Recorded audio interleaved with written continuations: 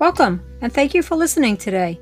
This Caregiver Life podcast focuses on caregivers from all walks of life. Throughout the episode, we will hear from caregivers on the front line, those who do the day-to-day, sometimes hour-to-hour caregiving. We will also hear from care recipients, professionals in the field of caregiving, and other various topics of interest to those living this caregiver life.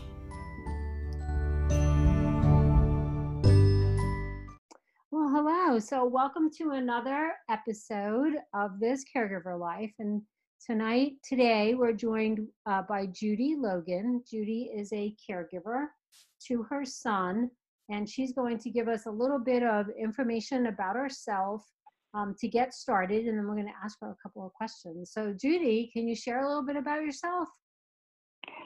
Sure. I am a single mother of three.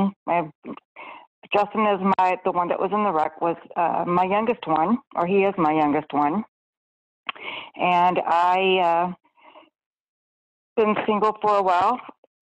I'm not sure exactly what you want me to say about myself, really. Oh, it's so hard, right, to describe yourself. Usually when caregivers are asked to talk about themselves, the first thing that they do is talk about the people that they care for, because that's what we do. We put them first. So you care for your son who was in an accident, and you have two other boys, and you're a single mom. But what did you do before you took on the caregiving responsibilities for Justin? Well, I worked. I've always worked, and it was just actually Justin is, like I said, he's my youngest one. So Justin and I it was just the two of us, because my other boys were already, going to college, or they were working. So Justin and I were together by ourselves really for like 9 years before his accident. And, he would do his thing. He was very athletic, and I would go to his games or whatever, or hang out with my friends. But then that was my life then, and then it changed. So that's what I did before his accident. So Judy, it was he had a pretty big accident. It was pretty devastating for him in terms of the injuries that he sustained. I read a little bit of the email that you sent me. It was a rollover. He was 17 years old. He was ejected from the vehicle, and then he was in a coma for 2.5 weeks. That's very stressful for anybody, but I think especially when you're the mom, seeing that happen to your son. Can you share with us a little bit of how you responded to all that back then? Yes, it was a hard time. We lived in a small town in Texas, and Central Texas, and he wanted to go bowling with one of his friends, and I let him, and it was during the summer, and, I was going to bed. I had to go to work the next morning. I commuted from a small town to Austin, Texas, every morning during the week, and so I had gone to bed, and I lived really close to where the police station was, and I heard all these cops go by. The sirens were going off, and I didn't think anything about it, because I'm like, well, Justin is already where he was going to go, and not to worry. Well, a few minutes later, the mom of the driver of that truck that Justin was in came banging on my door, and she had heard that her son had rolled the vehicle, and so I jumped in her car, and we went to the site. I actually went to where the site was, and I know in the ambulance, I did hear, she told me that Justin, before I even got there, she told me that Justin was barely breathing. And when I got there to the crash site, there was a whole bunch of people there, of course. They had blocked off the road. Justin was in the ambulance, and they would not let me go in and see him. So that was really hard, and I was really, I think I was just, I don't know, I kind of went into shock, or not really shocked, but I just hysterical, in some way. I wasn't yelling, or at least I didn't think I was, but someone said that was kind of yelling into the phone. And I called my middle son, who was going to college at that time, and they were going to transport Justin by Starflight to Austin, and my other son lived in San Antonio. And so he was going to meet me at the hospital where they were taking Justin. And I'm so glad that he did. And then I called my brother, who lived in the small town that I lived in, and he came and he was able to pick me up, and we went to Austin. And it was just, just seeing Justin in the room at that time, he was kind of shaking. It was just, I don't know, it's hard to explain. It was just hard. I didn't know if he was going to make it or not. It was very scary. And the doctor had told us the next morning he had axonal, I can't remember the term they used, but axonal brain injury or something like that. And I really didn't even know. I mean, I really expected him to just wake up and just say, hey, what's going on? But that didn't happen. And we were there for 2.5 weeks. One time, the doctor, or it was actually the nurse practitioner, she told me that Justin would be a vegetable and he would never wake up, but not to ever lose hope. I just remembered those words, and I felt like that just was, someone hit me in the stomach whenever she said those words. But then I looked at her and I'm like, I don't believe you, because we had seen him, and we were in his room in the ICU, and we could see that he was making some progress. But anyway, I heard that's what they tell people just so they won't get their hopes up. Anoxic brain injuries are so tough because the victim of the traumatic brain injury has lost oxygen, and you don't know what the damage is oftentimes for a long time. And just like you were saying, you could see signs of your son, and you have that hope. And I think it's important in that setting that as many people give you hope as possible. Yes, for sure. And, at that time we had a lot of people come, a lot of his school friends. I mean, because, he was about to be a senior. He played football. He was very athletic. And so a lot of his friends would come to visit him. And I never wanted to turn anyone away. And sometimes it got a little overwhelming for me because I felt like I needed to entertain people. And I don't know why. In the waiting room, I don't know why I ever felt that way. But it was just a lot of pressure, it seemed. But I didn't want to tell anyone that. I have read some people, in other cases, I kind of follow people who have head injuries sometimes, and they just said, please respect our privacy. But I didn't want to do that. I didn't want to not let anyone come see him that wanted to visit him. So I just, I hung back during the week because I could go in there, and then on the weekends, people would come in and visit him. And but it was a little overwhelming. But then when people were gone, then it felt so lonely. It was just, and it was just me there.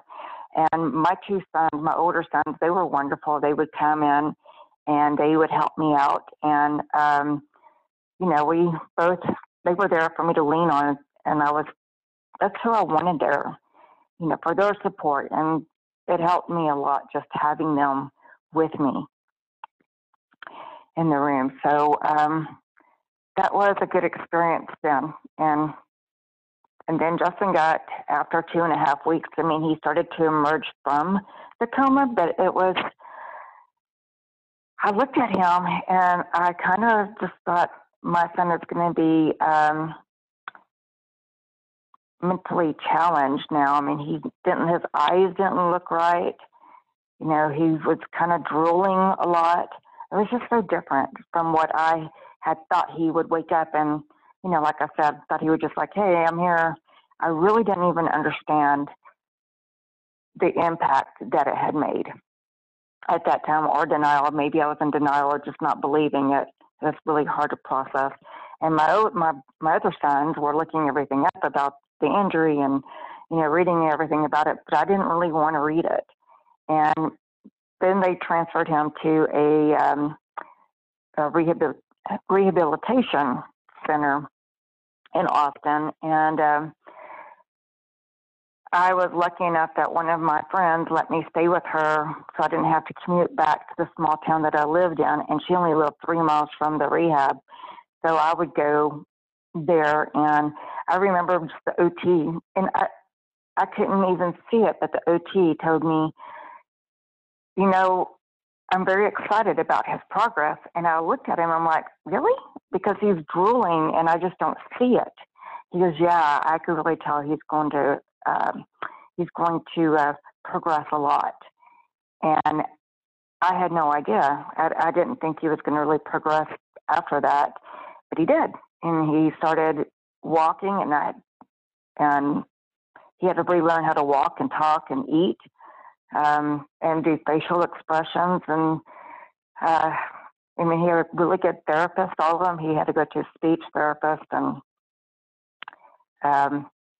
physical therapy and occupational, and he was busy all day. And I remember that one day I was leaving and he didn't really want me to leave, and I had to go to work, and he was at the door of his room and he waved at me.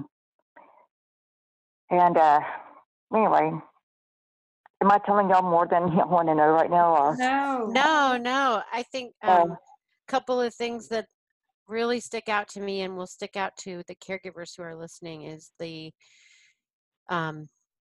I know a lot of people say we want our privacy, but so many others allow community, friends, family in that process. And you spend a lot of time making sure everybody else is okay and not making sure you're okay. And then when you're alone, it hits you really hard. And like you were sort of saying, you could feel it physically. It physically impacts you, like the trauma that you experienced from his accident, the shock, all of that has a physical impact on you. And I'm just wondering, how many years ago was this? It will be 12 years in July. And how is Justin doing now? Well, Justin, he is able to get out. He went to welding school. He's able to drive, and he gets around. In Great. fact, I was so surprised after 6 months after his accident.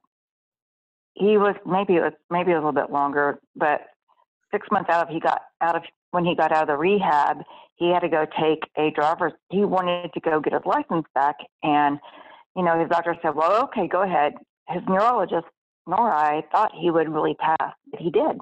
He passed the driving test, and then he had to go take the test all over again. The driver, they felt like he should do that, so he started driving.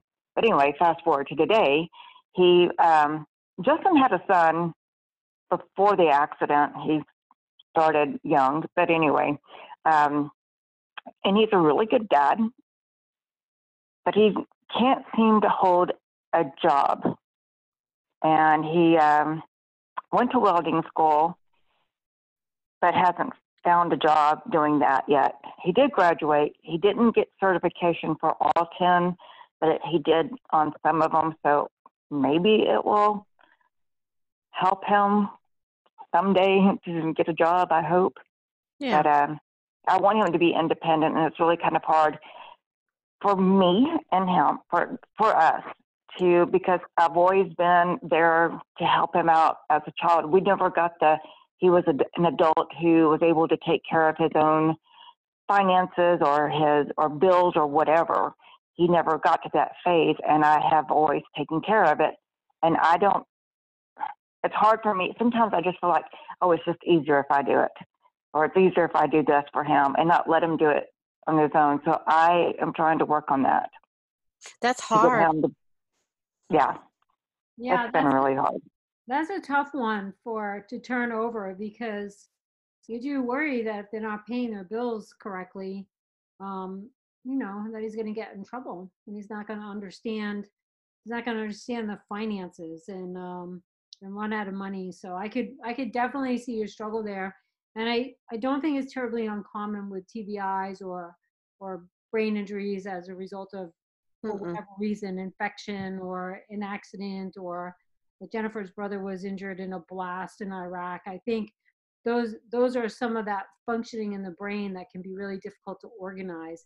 And we're just going to hang on just for a second here. We're going to take a break and hear from our sponsor, and we'll be back in just 30 seconds. Today's episode of This Caregiver Life is brought to you by TBI Warrior Foundation, a nonprofit organization with a mission to improve the quality of life for veterans, civilians, and children living with brain injury, as well as their caregivers, through community integration, education, and advancement programs. March is National Brain Injury Awareness Month. Every year, 2.5 million people in the United States sustain traumatic brain injuries. TBI Warrior Foundation is grateful for this opportunity to bring you education from experts in the field of TBI, as well as inspirational stories and helpful life strategies from TBI caregivers themselves. TBI Warrior Foundation, paving the path to success and independence. Learn more at www.tbiwarriorfoundation.org. Okay, and we're back. It's always hard to take a break when we're on a roll with a great conversation. And so apropos, because our sponsor is a TBI Warrior Foundation, which is how we met Judy, and Judy has come on our program because the TBI Warrior Foundation has asked her if she would share her story with others, and this is such a great platform for it. We have over 1,600 listeners now, and I think a lot of people who are listening can really relate to the things that you're sharing today, Judy. It's such a compelling story. So I wanted to ask you how it was for you regarding work, because we know that unpaid family care is expensive, and it's, we don't like to use the word burden, but then again, it is a burden. It's tough when we're losing money. Were you able to work during the time that Justin was in rehab? I was. And at that time, I don't work at the same place now, but I had the most amazing employer and a wonderful office manager who made sure that we were all taken care of. I mean, they were just wonderful to me. And that's one thing, whenever Justin's accident happened, I didn't even think about money. I didn't think about, oh no, I'm missing work, or I never even thought about it. I'm like, I don't care. This is important. In my mind, I was just going to make it no matter what. But it's the small town that we're from, people were just so amazing that they would donate money for Justin, for us, and I just couldn't believe it. And they even held a benefit for him. And I'm very thankful for everyone in our small little town that helped with his expenses at that time. It was just a godsend. And but my employer, back to them, they were just amazing. They didn't say anything. Somebody donated time to me because I ran out, and so it was all good. I never missed any money. And when he was in rehab, because I was in Austin already, and I was staying with a good friend of mine, I was able to go and be there in the mornings with him, and then I would go after work, and I would spend all day with him after work. And then I would go to their house, and I would do the same thing all over, and then I would do that on weekends as well. It's a mother's dedication. That's a mother's love, but not every parent, not every family member, every loved one does it. And we know it's Brain Injury Awareness Month. We know that sometimes that burden for families sometimes is one that they can't overcome. Either maybe they don't have the overwhelming support of their community that you did, and that's amazing. But that there are a lot of folks who have to make that choice between going back to work, caring for their family at home, and being at the hospital. And it sounds like you being there made all the difference in the world to Justin's progress. Yes, and I want to say too, my older sons too I already said that they were there with me the whole time, that one of them lived in San Antonio. He went to college, and when he had free time, he would come to Austin, and he would help with his PT. And then my other son too, the oldest one, was working in San Diego at that time, and he was in San Diego or New Orleans. I can't remember which place he was, but he would come in when he could, and he would work. He would, they would just help him with other you know, like if he wasn't doing physical therapy, they would help him with that, or occupational therapy. They spent a lot of time with him, and I am so thankful that I had that support, because you need that support.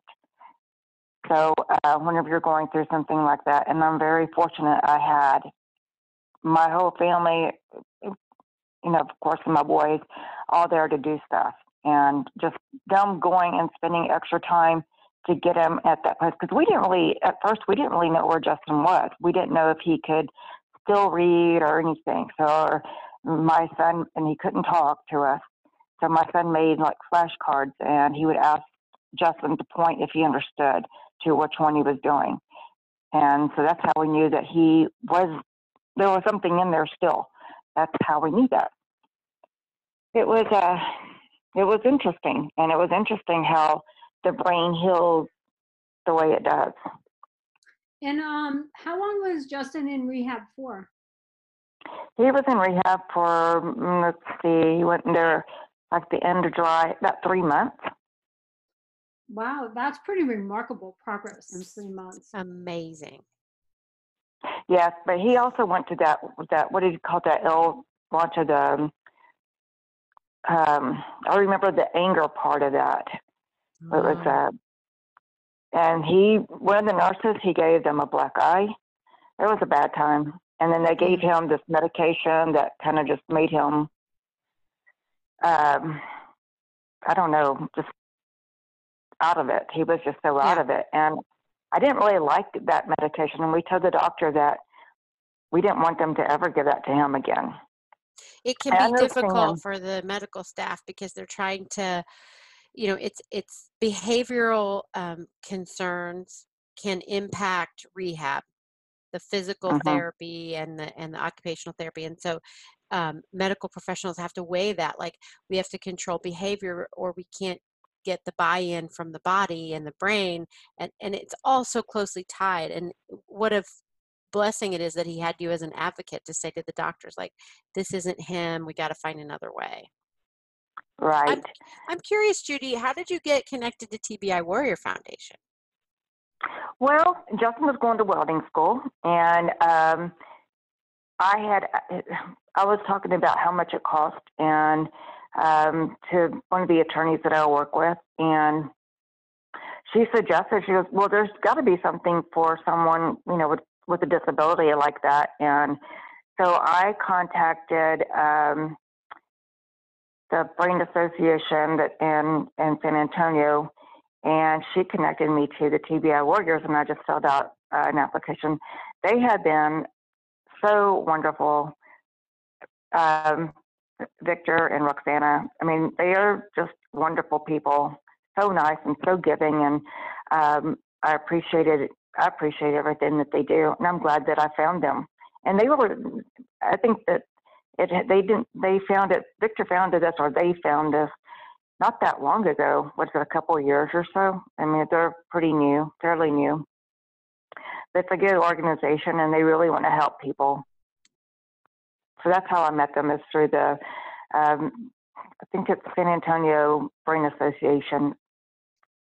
Have you ever been to one of their caregiver seminars that they give, or workshops? They give workshops, caregiver workshops. I have been to something that they have done. It was for time management for Justin. We did go to that, but we haven't been to any more. Some of the things that they have are during work hours for me that I can't go to. Like, it's a caregiver, but it's during the week, during work for me, so I cannot go.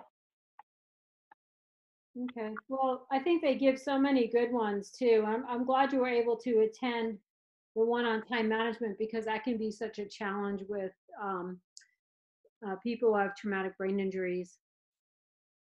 One of the things that you mentioned was that you didn't know what Justin didn't know any longer, and that's so important with traumatic brain injuries. And it's the things that you can't see, like as they start to heal on the outside, but you can't see that they can't tell time, or that they can't read anymore. And I think those are the things that, for family, we see it, we know it, we work on it, and then for the people around us, the community, as you get a little further and further away, that's the part about brain injury that they don't understand, the relearning and the time investment that not only the brain injury victim has to put in, but that the family has to put in if they can, to make it as successful as of a recovery as possible.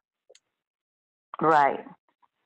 Well, Yeah. I feel like what we've heard today is that the healthcare professionals along the way offered you hope, and you kept up the hope even though you had some tough times. What would be one of the takeaways that you could share with the caregiver listening today? What could you share with them that was really important for you on your journey? I had to learn how to talk to Justin in a different way, which was important to me only because I was never used, Justin's pretty laid back, or he was always pretty laid back, and he never ever yelled at me. Mm-hmm. But this new Justin with this different personality, he's the same and then he's not the same. Yeah. And I experienced that with my brother. Like he was wounded really young. He was just turned 21, and Justin was really young. And it takes a long time to learn to love. I mean, not that you don't love them, but to learn who they are and to adjust that relationship. Yes. And it's hard for him too because he doesn't like it. He still has blow ups every now and then. They're not as much as they used to be. But I had to learn how to talk to him or just keep my mouth shut because they're kind of scary in some ways, the way that he's not physical and he always apologizes, but a lot of people don't understand that, or they'll give me advice, but you can't, if you don't live with someone who's got a head injury, and I know he hates it because his whole life changed at a young age. And I just feel for him. I feel sad that he has to go through that, and he still does. It hasn't gone away. Some people don't want to be around other people, but Justin does. He likes being around people. And luckily he's got some friends here that are older than him, but they are more understanding than some of the friends at his age. Yeah. I think the most important thing for everybody to remember when we're talking about brain injuries is that every brain injury is completely different, just like every person is completely different. And so learning to love the new person, understanding what they're going through, those emotional outbursts, those are so common, and yet people don't understand them. It takes a long time to learn how to interact with your care recipient, and to sort of find that happy medium between pushing and knowing when to back off. And I also think that when the person who suffers the brain injury is younger, it's more of a challenge because they had dreams and goals and ideas about where their life was going to go, and after they sustain the brain injury, a lot of times all of that goes in a completely different direction. And how blessed is Justin to have somebody like you to support him and to replenish his hope in such a way that he is driving, and he did go to welding school, and we celebrate his accomplishments, and that he survived that car accident, the truck rollover, is a miracle. Yes, for sure. He is definitely a miracle. And, he is very sweet. And he will tell me a lot of times, he'll just say, Mother, I really appreciate everything that you do for me. So I know he is appreciative of me. And he tells me that quite often. So that kind of just takes away if something like, it does make me happy when he does acknowledge that I do a lot for him. He knows that. He also gets the press because I do a lot for him too, like he wants to do things on his own. And I have been able to, to leave him. I do leave him alone for a week or whatever, and he'll stay here with his son. I went to see my other son, and I left him, and he was able to cook and keep the house clean. And so I know he can do a lot of it if he wants to. And that is it does help me to know that, because I do worry about what happens to him when I'm gone. Who's going to take care of him? And that is a scary thing to think about, because you don't know. So hopefully he will do well. Well, we know. hear that whether it's a caregiver of a veteran like myself or a civilian caregiver like you, you know, everybody says that, like, I worry about what will happen if I can't take care of them. And it's definitely, Justin is so blessed to have you, and we are so blessed that you came on the show, because this Caregiver Life is really all about sharing our stories and our coping strategies. And, you know, you have come so far, and now you're sharing your story, and you've been able to, Justin and you have been able to be supported by TBI Warrior Foundation and your community, which is outstanding. So people listening who are not caregivers, but you support caregivers, thank you. And we want to remind you to look for ways in your community to support those who are caring for others. Now, Mare, we're getting ready to wrap up. Okay. I'm wondering if there's another caregiver like Judy out there who wants to find us on social media. How do they do it? Well, they could email us at thiscaregiverlife@gmail.com, or you could send us an audio recording, and then we could play Ooh. your little piece on another podcast, not necessarily about TBIs, but just your caregiver journey in general. We would love that. And Where can they find us, Jen? well, if they like, they can connect with us on Facebook. We're at This Caregiver Life, and we don't just post about our podcast. We post about the caregiving in general, across the board news, events. We're not going to be posting events right now. We're recording this in March 2020, so everything's kind of on hold while we wait out this coronavirus. But we do share respite opportunities and even helpful strategies and coping tactics that caregivers can implement in their everyday life. Like, you know, Judy has mentioned taking a break and getting away from your care recipient. That's not always possible for everybody, but if there is a way that you can do it, we highly encourage that, because recharging your batteries is so important. We are also on Twitter at This Caregiver, so you can tweet us, or if you like, hit us up with Instagram. You can hashtag your photos with hashtag This Caregiver Life, or send us a message. We're at This Caregiver Life. Or send us photos. You can send us photos to thiscaregiverlife@gmail.com, and we're happy to share them on our Instagram feed. So I wanted to really thank you, Judy, for coming on today. It was really an honor to have you with us. You have a compelling story, and really, you're my hero. What a mom You're you so are. brave. Yeah, you are. Thank you for having me. I really appreciate it. All right. I know that somebody listening is going to feel inspired by you, Judy, and there may be somebody listening who's just started their caregiver journey, and you've come so far. I know that you'll be motivation for them to keep doing it. Well, I hope so. We also put a video on. We recorded Justin in his first 3 months, and on YouTube, and we did it because at that time there wasn't a whole lot. I know there's a lot more stories out there now, but I think it's helped some people, give them some hope, because there's always hope, and you can't always believe. You kind of know what the person that you care about, you know what they are. You may feel different than what a doctor does, you know? I mean, yeah. We'll grab that video and share it on our social media channels. Thank you for that, Judy. Well, Mare, this has been amazing. Yeah, Another episode in the books. I know, so great. And I'll let you know when we have it published. Okay, Judy? Okay, great. Thank you so much. Yep. Right. Thank you. All right. Till the next time. Till next time. Till next time.